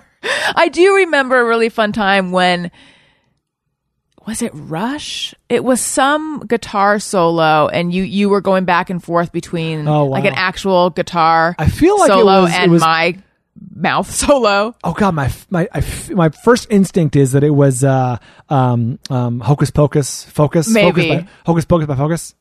Yeah, I think it was one of those, but that was pretty funny. That was one of my finer moments. I also periodically crack up. This wasn't me, but YOLO Man. YOLO Man. Do you still play that? Once in a while. Yeah. Shaun White. By his buddy who got like eye tattoos or something. Right, because YOLO, man. Yeah. Like, dude, what are you doing? He's like, YOLO, man. Forgot about that. Oh, and boom. It's pretty funny. Someone made, a listener of the show made like a repository of my drops of like where they all came from, like the history and stuff like that. And it's like 90% accurate. There's a couple that are wrong, but it's pretty comprehensive. Huh. It's impressive. I'll have to go. I appreciate anyone who puts a lot of work into something. Patty Benny says, update on Bryan's health would be great. So happy to hear of this reunion. We got that out of the way. Didn't we? Well, what are you? So are you on Avastin now or no? Bring us up to speed. Yeah. Like what's going on right now? God, it's so funny. I feel about it like I feel. My birthday was on the 13th. Happy birthday! Thank you. But that's funny you say that because people were saying like, "Happy birthday! What are you gonna do for your birthday? What about your birthday?" Blah blah blah, blah. And just make conversation. Like, hey, what any plans for your birthday? And my only thought about my birthday at this point in my life is Tessa's birthday's in 7 days. Like Tessa makes a lot of things go to the back burner whether you like it or not. And I never really specifically had thoughts on my birthday, but now my specific thought is, oh, Tessa's birthday's in a week, we better get something together. So as it pertains to my health, it's funny, I only think about it in terms of like when I think of going to the doctor now, I think of going to Tessa's doctor, you know what I mean? Like that said, I still go in every 3 months for a checkup, MRI scan, Avastin infusion, I do the whole thing. And it's maintenance mode. It's about as good as you could possibly hope this outcome to be. We're watching the tumor and it's not growing, it's not moving. We're just kind of chugging along, and God willing, this goes on for the next 50 years, and we keep going at this pace. And, things are good. Knock on wood. So thank you for asking. Did they? I don't know that they even know this, but did they give you you're in the X% of people for whom? Well, I guess that 1/3%, but you having done this well with this particular kind of inoperable brain tumor is very pleasantly rare, right? Yes, indeed. Yes. I haven't been given any percentiles. Actually, it wouldn't be pleasant that it's rare. Sorry, I'm coming undone. Go ahead. No, pleasantly rare makes sense. I mean, it'd be more pleasant rare can if be it was unpleasant. less rare. Yes, indeed. More common. Oh, yes. Okay. I see what you're saying. Yes. But I meant it like what a pleasant surprise. Yes. Hopefully everyone can have this outcome. But yes. The real world being what it is. Yes, it is very fortunate and pleasant and good that it is going this way. No, I'm not been given any percentages. And the reason I think is because, as my doctors explained to me, I am the longest patient at Cedars-Sinai who's been on this drug with this tumor. So they don't have any data saying like, this is what's most likely going to happen, because I'm kind of blazing the trail in a weird way. Like, I'm not by choice. I'm glad it's going this way, but they're like, the thinking is, and it's a weird kind of not flying by the seat of your pants, but it's a weird like, hey, if it ain't broke, like if this is working, it's going great. Let's just keep doing what we're doing. If things go a little sideways, then we'll make adjustments. But for now, things are going great. Let's keep doing it. What was it like to be at Cedars for the birth of Tessa? Weird. I did have some very weird. So luckily it's in a different wing of the hospital, but I did have some very weird. I dropped Christy. So did you give birth at Cedars? Yes. Did you get dropped off at the emergency entrance? Or did you have C-section? I was induced, so we just walked so it was all in. planned. Okay. Yeah. So Christy went into labor. Her water broke and did the whole thing in our bathroom, luckily on the tile. And I got her to Cedars at, 8:30 at night or something like that, and drove her up to the emergency entrance because that's what we were told to do. And she was, at that point, she was feeling, contractions. So like she wasn't really capable of walking very far. So kind of helped her in to the emergency room waiting area. And they saw her she was in pain and she was about to, go into labor. And so they put her in a wheelchair and whisked her up. And I went to park the car in probably where you parked your car, and where you come out afterwards. P4, I believe, something like that. Mm-hmm. Yeah, where there's a little like desk there, a little not desk, but like a little like reception area. Yeah. Anyhow, I was struck by the fact that when I first started going to Cedars for treatment, they were undergoing massive construction to their cancer center, and their parking was completely eliminated. And they had us go to the emergency room and valet park there. There was valet parking and stack parking every car. And so it felt very weird to go to the emergency room parking every time for the first month and literally, do valet parking. But that's what we did. And this is the first time I had been back there since the last time I got treatment there and did my valet parking. So it was weird. Like, oh my God, I used to come here every day for a month when I was getting radiation. And here we are now for the birth of our child. It was a very full circle kind of moment. So I was not unaware of the irony, or at least of the coincidence. Right. Yeah. How long were you guys in the hospital for Tessa's birth? Yeah. She, Christy, I believe I'm gonna say dropped her off checked her in about 8:30. Dropped her off, went home, slept it off. She told her to text you when it happens. That's right. Give me a heads up. Give me a 911 text. It was 8:30, 9 o'clock at night, and I think she popped the baby out at 8:17 or somewhere that next morning.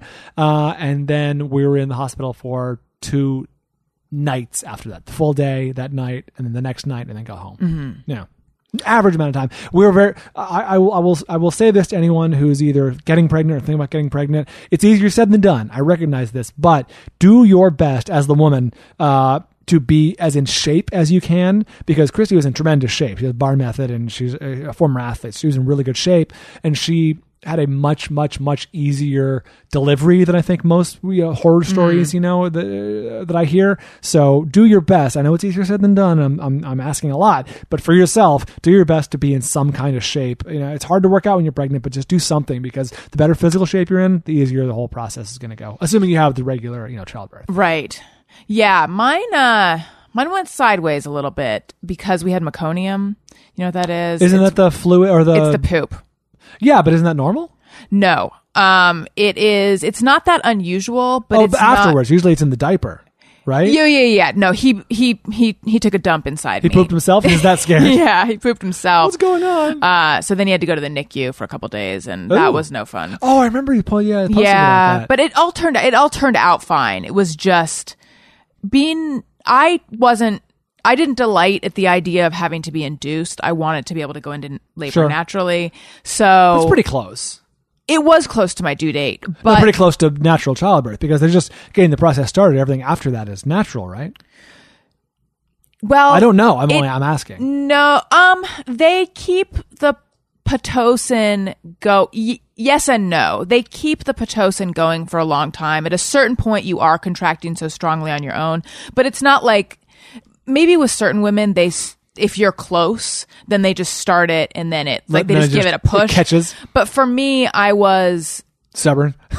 I was what? Yeah. Stubborn. I mean, the term they use is your cervix is unfavorable, which means like your body has not begun Very the labor, right?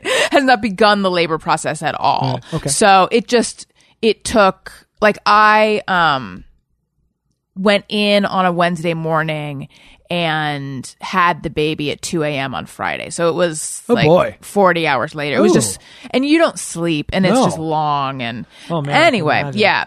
Speaking of sleep, did you or Daniel, I experienced this much more so than Christy, but we gave birth at 8 in the morning and didn't actually go to bed until, that night, whatever it was, 8 o'clock at night or something like that. Literally the deepest, heaviest sleep I've ever had in my life was that night.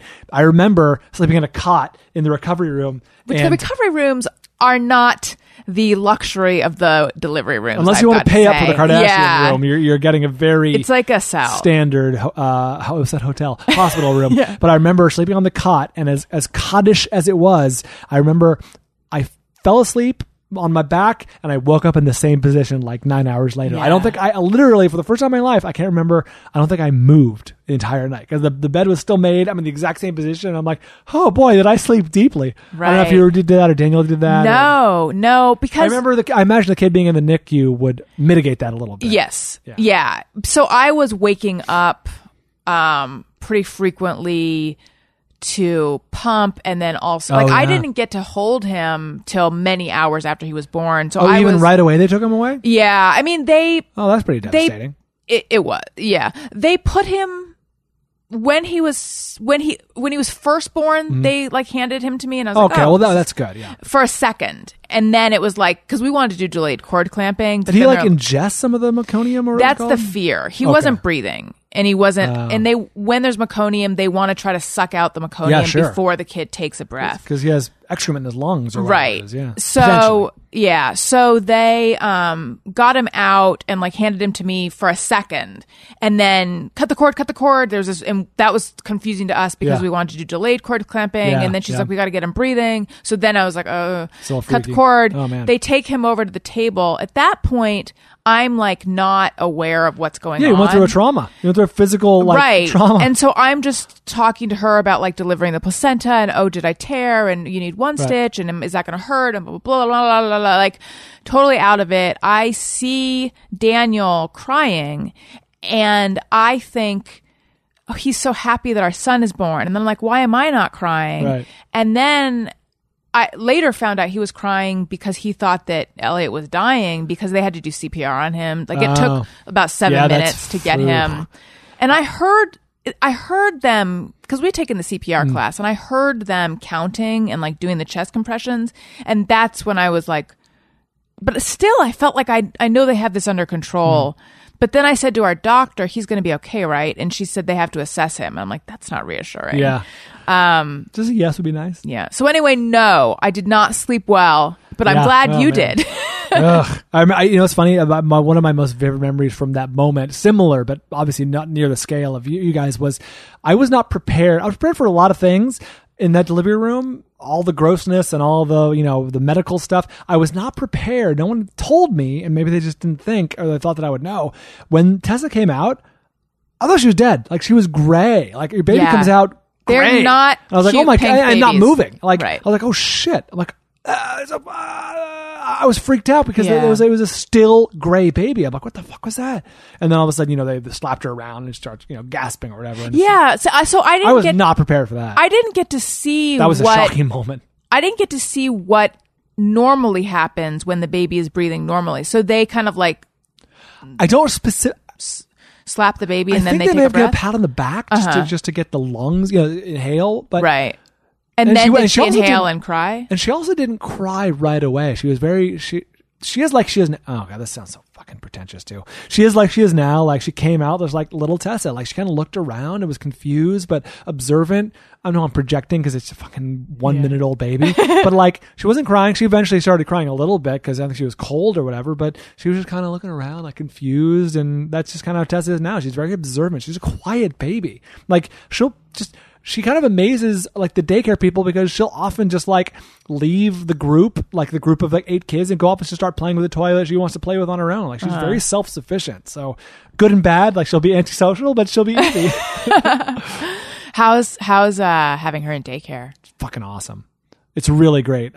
We don't plan on having any other kids. I don't think she'll have a sibling. So it's nice that she's just exposed to other kids. I think it's helped her development. I know for a fact it's helped her development in terms of like the sign language and just no stranger danger, no separation anxiety. Mm-hmm. Like she doesn't freak out around new people. She doesn't freak out when we leave her.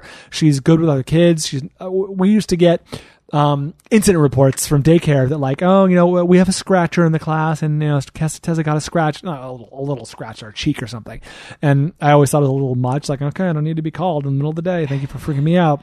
Right. But I've never, and there was always like, we'll talk to the parent and we'll I'm like, okay, we'll do whatever. I'm not upset about it, but we've never been contacted by them being like, Tessa scratched. Like she's just not that aggressive. She's like a little girl. She loves stuffed animals and she loves her little dolls and stuff. She's a little girl. It's crazy. Oh. Did you want a girl or a boy more? Great question. There were advantages to both, obviously. Selfishly, I focused more on the logistics of the whole thing. I was like, okay, a boy, I'm going to be able to, watch football with them and baseball and teach them about sports and blah, blah, blah. And, all that fun, dad son stuff. But at the same time, I also was aware of the fact that I was physically not the same person that I was 10 years ago before I started treatment for all this stuff. Like my left side is still it's nowhere near 100%, and it never will be. And sadly, I don't have the athletic ability. I was never an athlete, but I had ability. Like I could play. I played years of little league and baseball, and 2 years of high school football. Like I have some ability, not great ability, and not even exceptional ability, but I'm capable. Was capable. Now it's much more compromised, and the idea of doing the math when I'm 48 years old, hopefully, and not ever fully recovered from my cancer treatment, playing catch with my 10-year-old son is going to be a tall order. So in one sense, I was a little bit relieved to have a daughter who won't want to play a ton of catch. Playing tea party is much easier physically than playing catch. I'm not looking forward to the 12 to 15-year-old years when she hates her mom, despite the fact that, Christy's an incredible mom, but I know for a fact they're going to fight. It's just how it is with, teenage girls and their moms. I'm not looking forward to boys coming around the house, but there's advantages and disadvantages of both. We were just happy to have a healthy baby. It's the most boring answer ever, but I would have happily taken either. Yeah. I quickly glommed on to the idea of having, a daughter. As it was explained to me by many girls in my life, like the daughter-father relationship is really special. Mm-hmm. So I was very excited about that. Yeah. Plus, the girls' clothes are pretty cute. Putting bows in her hair and stuff. I know. They are. They really are.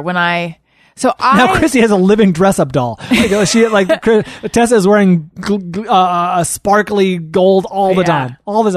I know. When in Elliot's Mommy and Me class, sometimes I look at the little girls' outfits and I'm like, this is ridiculous. It's ridiculous and also cute. Everything from your / Christy's childhood is back again. Like it's all Rainbow Bright and Care Bears and Wonder Woman and all that stuff. Lee Brunn says, with the success of Shrinkage, has he started on a second book? Success. No, not really. If I get cancer again, I will. Kate McD. Does Bob Bryan hear or think his drops when he is in the regular everyday life? Not as much as I used to, but yes. I do. I actually would hear, and so Anderson was the engineer for Loveline who did what I did before I did what I did. He did drops, and he was the best I ever heard. And I would hear his drops constantly in conversation and in real life. And it was very rare, but sometimes I would come across someone who listened to the show too, and we'd have like a little private thing where like we'd mutter drops under our breath. It was very fun. Rich Calhoun, how has Trump being elected changed the Adam Carolla show? This is a question. Tone has changed from Adam Carolla. How does Bob Bryan handle that? Milo as guest, etc. Well, those are two different questions. I don't think the tone of our show has changed much in the Trump era. That's again, I'm in the weeds. I'm there every day, and I don't feel like much has changed. I have the ability, I think, to recognize so we have Milo Yiannopoulos on the show from time to time, Ben Shapiro on the show from time to time, conservative Prager. Commentators, Prager, to different degrees, to different degrees, shit disturbers. But I recognize that they are who they are. Like there's a lot of pageantry that goes on with people like that on both sides. They're fine people on both sides, but especially with, I think okay. Wait, who are the pageant makers on the left? Well, I think it's more, what I was about to say, I think it's more so on the right because I think people on the left are more prone, I don't think this is even a controversial statement. I think people on the left are more prone to being outraged over a lot of things and having their buttons pushed. They're more emotional. Things resonate with them emotionally. They see the devastation in Puerto Rico and they react. Whereas I think maybe people... I disagree and I'm going to cry. That being said, I think a lot of smart people on the right, the Ben Shapiros of the world and the Milo Yiannopoulos of the world, you can say a lot of things about them. You cannot say they're not smart. These are smart guys. On their face, they are smart people. I think they recognize that there are buttons to be pushed and that they get a reaction, and thus they benefit from buttons being pushed. Now, some people like Milo are a little more theatrical about it, like with the whole, I know he's gay, but the whole affectation and the darling and the blah, blah, blah. And it's an act to a degree. Like, he's in on the joke. I mean, I think Milo does believe the things he says, but I don't believe he is quite so militantly outspoken maybe in his private life. I think he's just a guy who recognizes, this is a very easy way to push buttons and get a reaction and benefit, and he obviously has benefited. We know his name, whereas maybe there are people who don't have that ability to push those buttons, whose names we don't know. Is this a good thing? Probably not. Maybe there should be more substantive talk, or discourse in the world, rather than, I know this is going to, like, Dinesh D'Souza is a smart guy, clearly, but he is playing, not only playing a part, like the films he puts out are so laughably, like, alarmistly one-sided, Hillary, Obama's America, or Hillary 2016, or whatever these films are. They're so absurdly over the top on that side that it's like, I wish you'd use your powers, not for good, but we could have a substantive debate or talk or exchange of ideas. But you're playing to this audience on the one hand and trying to rile up this other audience on the other hand, and it's working. So good for you, I guess, ? Yeah. I don't know if this is sustainable. I don't know. I feel like the wave has crested on the Milo Yiannopouloses of the world. Like, I don't feel like we talk about Milo as a thing very much, and that could be just sort of the trope of the outrageous Brit, the outrageous foreigner who comes to our land and stirs things up. The Mr. Belvedere, if you will. Yes, you will. The Piers Morgans of the world. Like, Piers had his time, and now he's slowly... He's still there, but... I used to... By the way... Unpopular opinion. I used to really like Piers Morgan. Mm-hmm. Not anymore. Okay.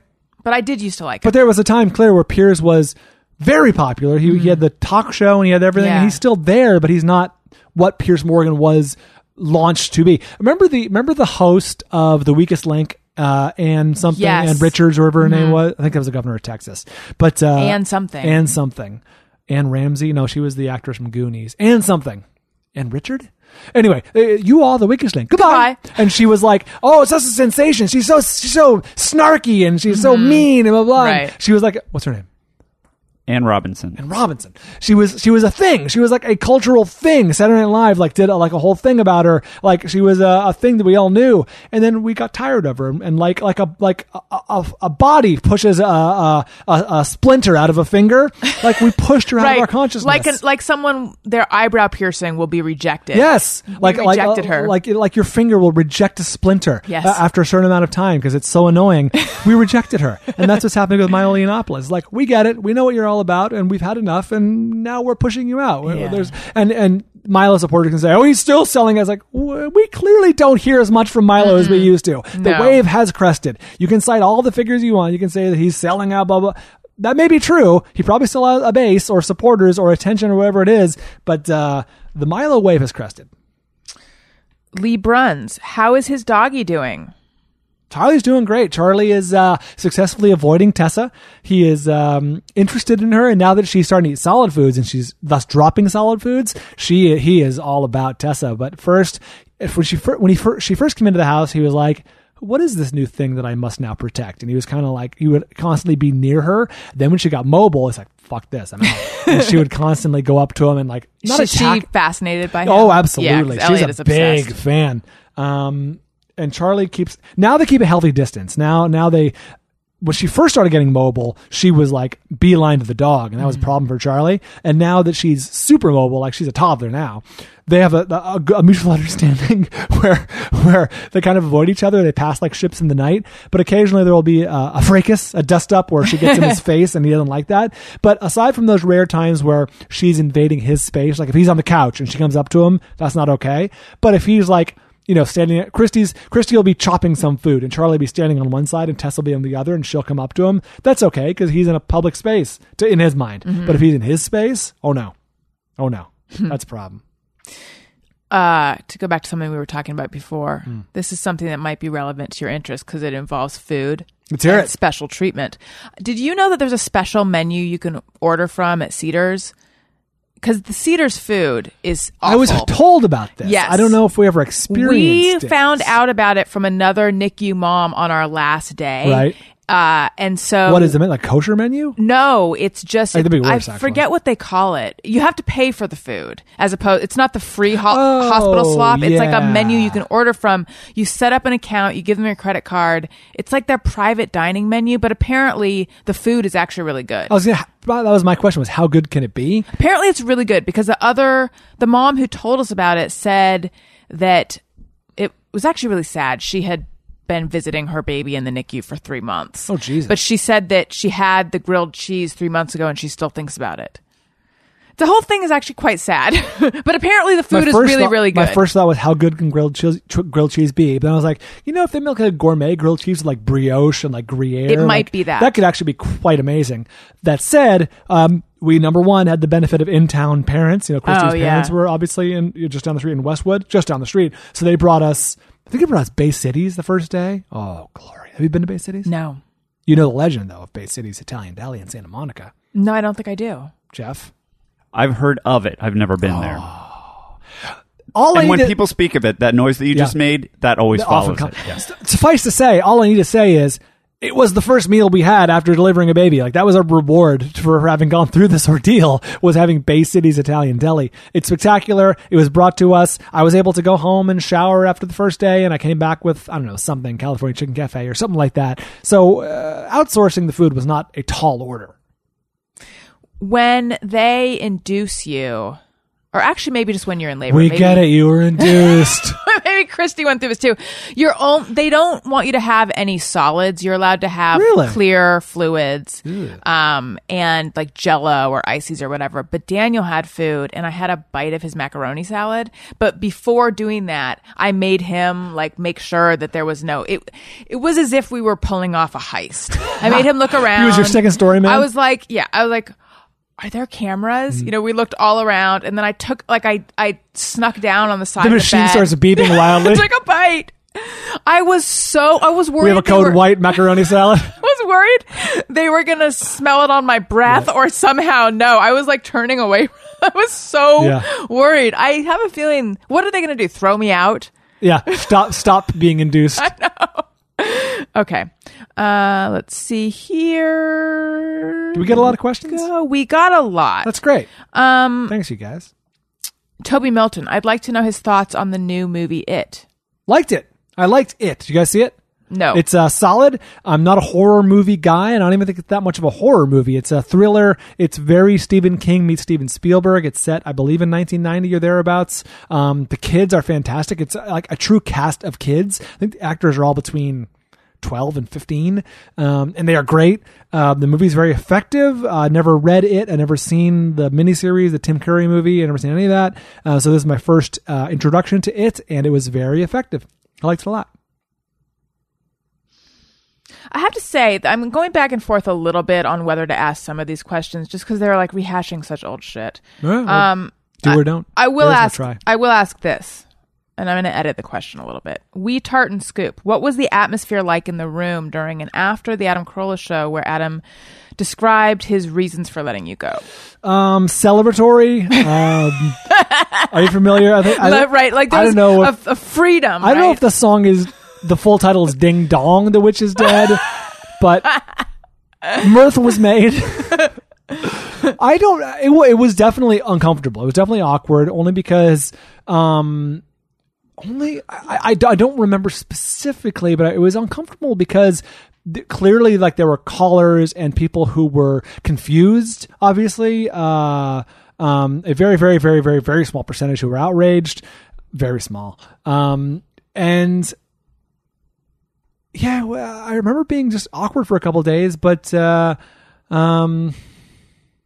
wish I could call it more specific memories. I'm not being obstinate. I just you told me at the time that you felt very uncomfortable. It was awkward. Yeah, I mean, someone got fired. So it was not a. And I think a lot of people found out about it late too, if I recall.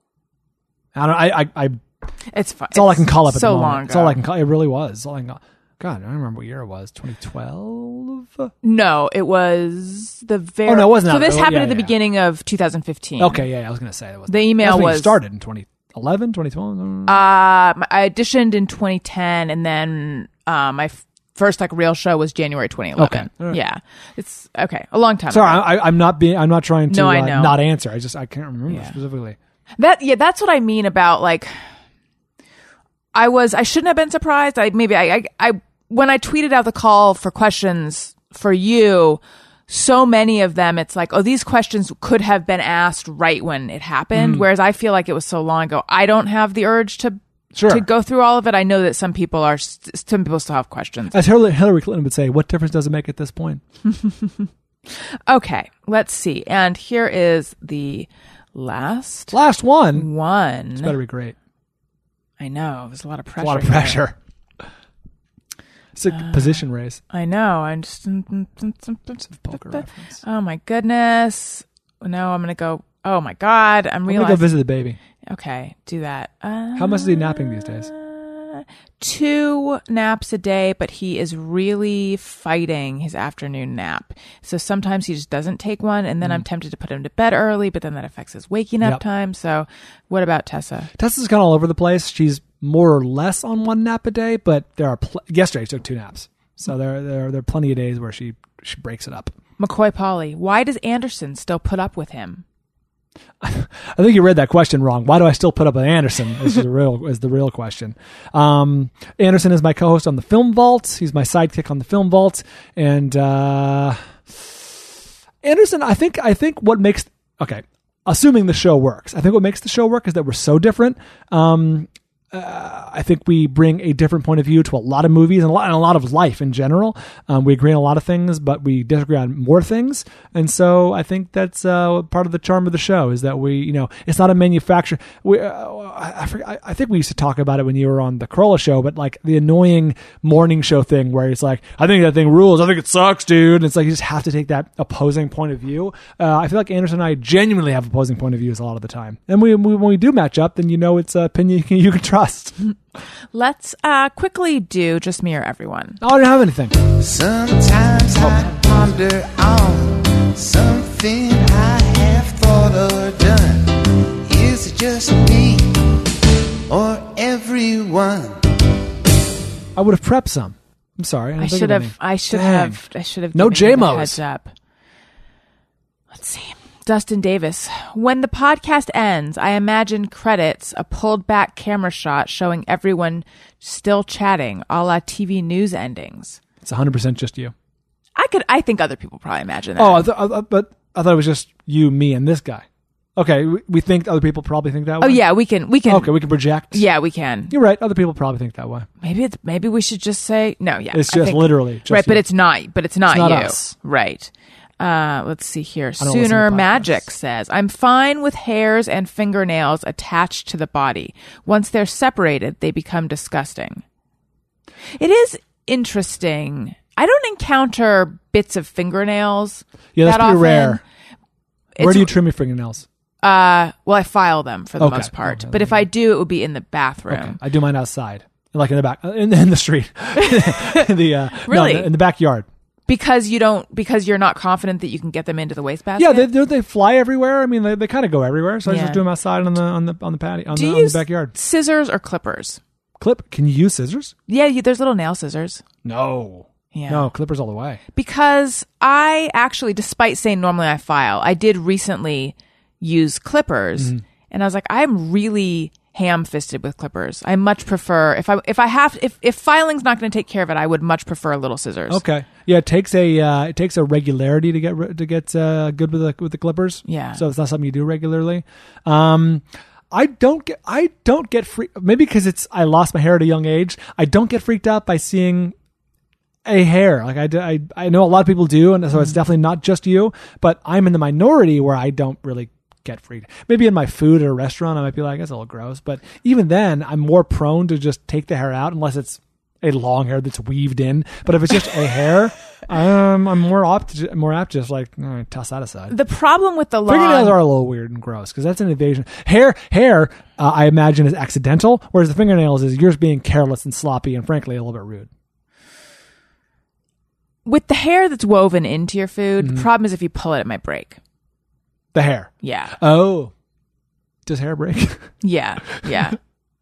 This is a bald man question. So I shed hair all the time, and especially after having a baby. Oh yeah, because you grew a bunch of hair probably. And yes. Yeah. So frequently I will find, I don't feel good about it. Elliot will have like a hair of mine stuck to his face or in his mouth or something, and then I pull and I think that must feel so awful for him. Right. That like tickly, icky feeling of someone pulling a hair out of your mouth. Do you guys curse around Elliot? Yes.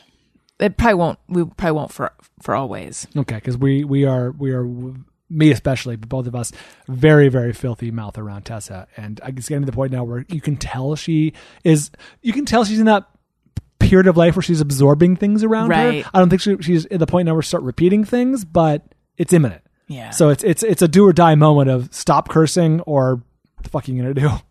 And I don't know what to do.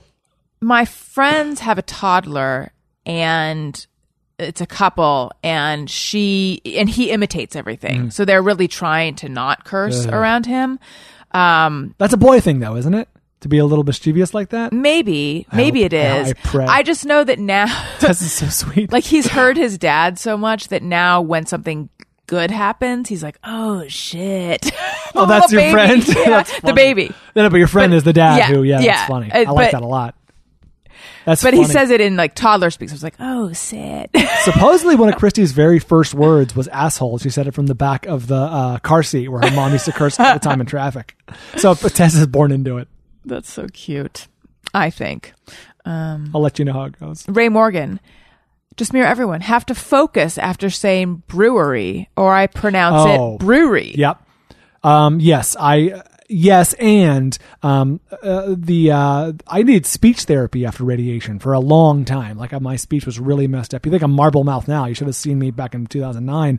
But yes, words like brewery that have repeating what's the word, consonants, like repeated letter sounds or vowel sounds are trip me up all the time. Like if I was say like Lilith Fair, that's something I say all the time, but Right. The repeated sound Lilith or brewery, like I really have to enunciate, or else I'm like Lilith Fair brewery, because Right. those are difficult for the tongue. What goes on in speech therapy? Mouth exercises like major stretching of the tongue, a lot of super slow enunciations, but a lot of mouth exercises, a lot of stretching out the jaw and lips and tongue and all that stuff. When you It's part physical, part repetition. Yeah, repetition. Yeah, that's the word. When you first heard how you sounded, was that shocking to you? What do you mean? When you first heard yourself slurring? Oh well, no, that had happened before you were even diagnosed, right? That was one of the Kind one of of. the symptoms? It's funny. Well, It was that you got real drunk real fast. Right? yeah, I got real. The slurring definitely was during and after treatment. It was shock. I was also, like I've said before, I was in the weeds like every single minute of my life. I was with me, so it was a slow evolution, slow for the course of like a month or two. So it wasn't shocking. It was more depressing. But it would be shocking because sometimes in speech therapy they record you and like play you back, and that was like, oh Jesus Christ. And I also did the podcast a number of times where I was really slurry and really bad. And early on, probably around when you started, I would get a lot of compliments from people saying like, wow, you're sounding so much better. You're sounding so much better. I've never gone back and listened to those. I don't think I ever could go back and listen to those. That's just soul crushing to know, how difficult. That's a microcosm of how difficult everyday life was for me. Right. I couldn't express myself, and that's ostensibly what I did for a living. Yeah. Anyway, back Lisa to Marie Allen. back to the mirth. Lisa Marie Allen says, think of random scenarios and practice reacting because I panic on the spot. Example, defending a public breastfeeding mom, gossip, etc. I was on board with her until she got into the sort of social justice warrior kind of thing where you're defending someone else or you're Right. sticking up for someone. I would never do that. That feels weird unless it was like literally like a black person not being allowed, at the counter of a 1963 Mississippi diner. But yes, I do rehearse often, conversations or interactions, situations in my head. Yes. I do too, but it's not deliberate. It's that I'll all of a sudden find yes, myself yes. in the middle thinking of about how this might go. yes. Yes. recreating something. I'm like, boy, I better be prepared for this conversation. Right. It's more like, I'm thinking about this. How's this going to go? And then lastly, Jen says, and similar ones have come up before, I put water on my toothbrush before and after applying toothpaste. I just do it before. I feel like if you do it after, you're going to knock the toothpaste off your toothbrush. But there are some people who don't even put water on before. They go dry? That's insane. But That's actually, insane. we have a friend of mine explaining why he doesn't. Okay. More importantly, do you floss? Yes. Do you do mouthwash? No. Okay. But you brush. Yes. I do floss, mouthwash, and brushing, and it's very important you do it in the right order. What is the order? See, I think I do the flossing and brushing order wrong. I've been told by a friend I do it wrong. You brush first? I do. That is wrong. Why? Flossing gets rid of those chunks of food, those bits of food, those little particulates, maybe in small ones in between your teeth, and clears the way for the other things. In my case, mouthwash and toothbrush. In your case, toothpaste. In your case, toothpaste to do what toothpaste does. It has fluoride. It needs to get in there Right. and affect the gums and affect the in between the teeth. Right. And then also what Greg Heller suggested was that if you're flossing after, you're like rubbing away any good residual effect. They of do say, toothpaste. I think this is a minor thing. They do say not to like rinse out with water afterwards because you will like wash away some of the toothpaste that's supposed to be there doing its toothpaste thing. Right. I think you're getting more benefit from the actual brushing, but why chance it? You should floss first. I'm trying to think why I don't. My mouth is full of wetness. That's my friend. That's my friend Dustin explaining why he Doesn't do wet water. the toothbrush. I don't wet the toothbrush. I wet the toothbrush. I have the vibrating toothbrush, the electric Oh, one. yeah, me too. Stick it under the thing. Give it a quick vibration under the water because who knows what particulates, dust, fecal matter, all sorts of things have gotten on that toothbrush in the ensuing 12 hours since I last brushed or whatever it's been. So give it a quick rinse, then do a little bit of water. The Oh my God, I don't vibrate it under the water. you should I do guess I that. should. The bristles I might are have taken a poop on it. The bristles are such that they will trap a certain amount of water in there. So just rinse it, put a little bit beforehand and do the toothpaste and you're good to go. I don't understand the water afterwards. No, just to get it extra lathered Gilding the lily. Lily is another one. up. Yeah. Yeah, And otherwise you trouble. said it so clearly. Thanks. How's clearly? Clearly is fine. It's finer than the trouble words. It's kind of in between, but clearly I can clearly say. You guys, Someone's at my front door. Should we tell you who it is? Yeah. This ought to be good. This is a good pod. Let's see if I can talk to him. I have the Ring video doorbell. It's wonderful. Who's at my front door? Get out! Let me know when it's good pod again. It's a missed ring. No, it's a guy in a yellow vest, so I have to assume. Oh, he dropped off a package. All right, there you go. We're good. That was very worth it. It was satisfying. Here's the thing, you guys. We got to end the show. So in case you're wondering why I floss before, you're going to just have to tune into another episode when I really Change your wayward ways. Yeah, when I really figure out why it is. I think it has to do with fear of dislodging, like just chunks and stuff. Then again, when you're brushing and a chunk gets loose, that's disgusting too. I'm really not a fan of like chunks in your mouth. But wait, why? So you should want to floss first if you're afraid of dislodging chunks because the brushing, rinsing, spitting process will flush all of that. That's the final. I know. So it's weird. I don't know. I really got to do some soul searching here. Bryan, it was so nice seeing you agree. again, having you on the show. It was great to see you. It was great to see Jeff. It was a treat to meet little Elliot and give my best to Daniel. What is? We'll talk off the air. I don't know what he's up to these days. I want to hear all about him. Get the update. I will fill you in. Listeners, thank you so much for listening. Bryan, where can they find you? What should they look out for, etc.?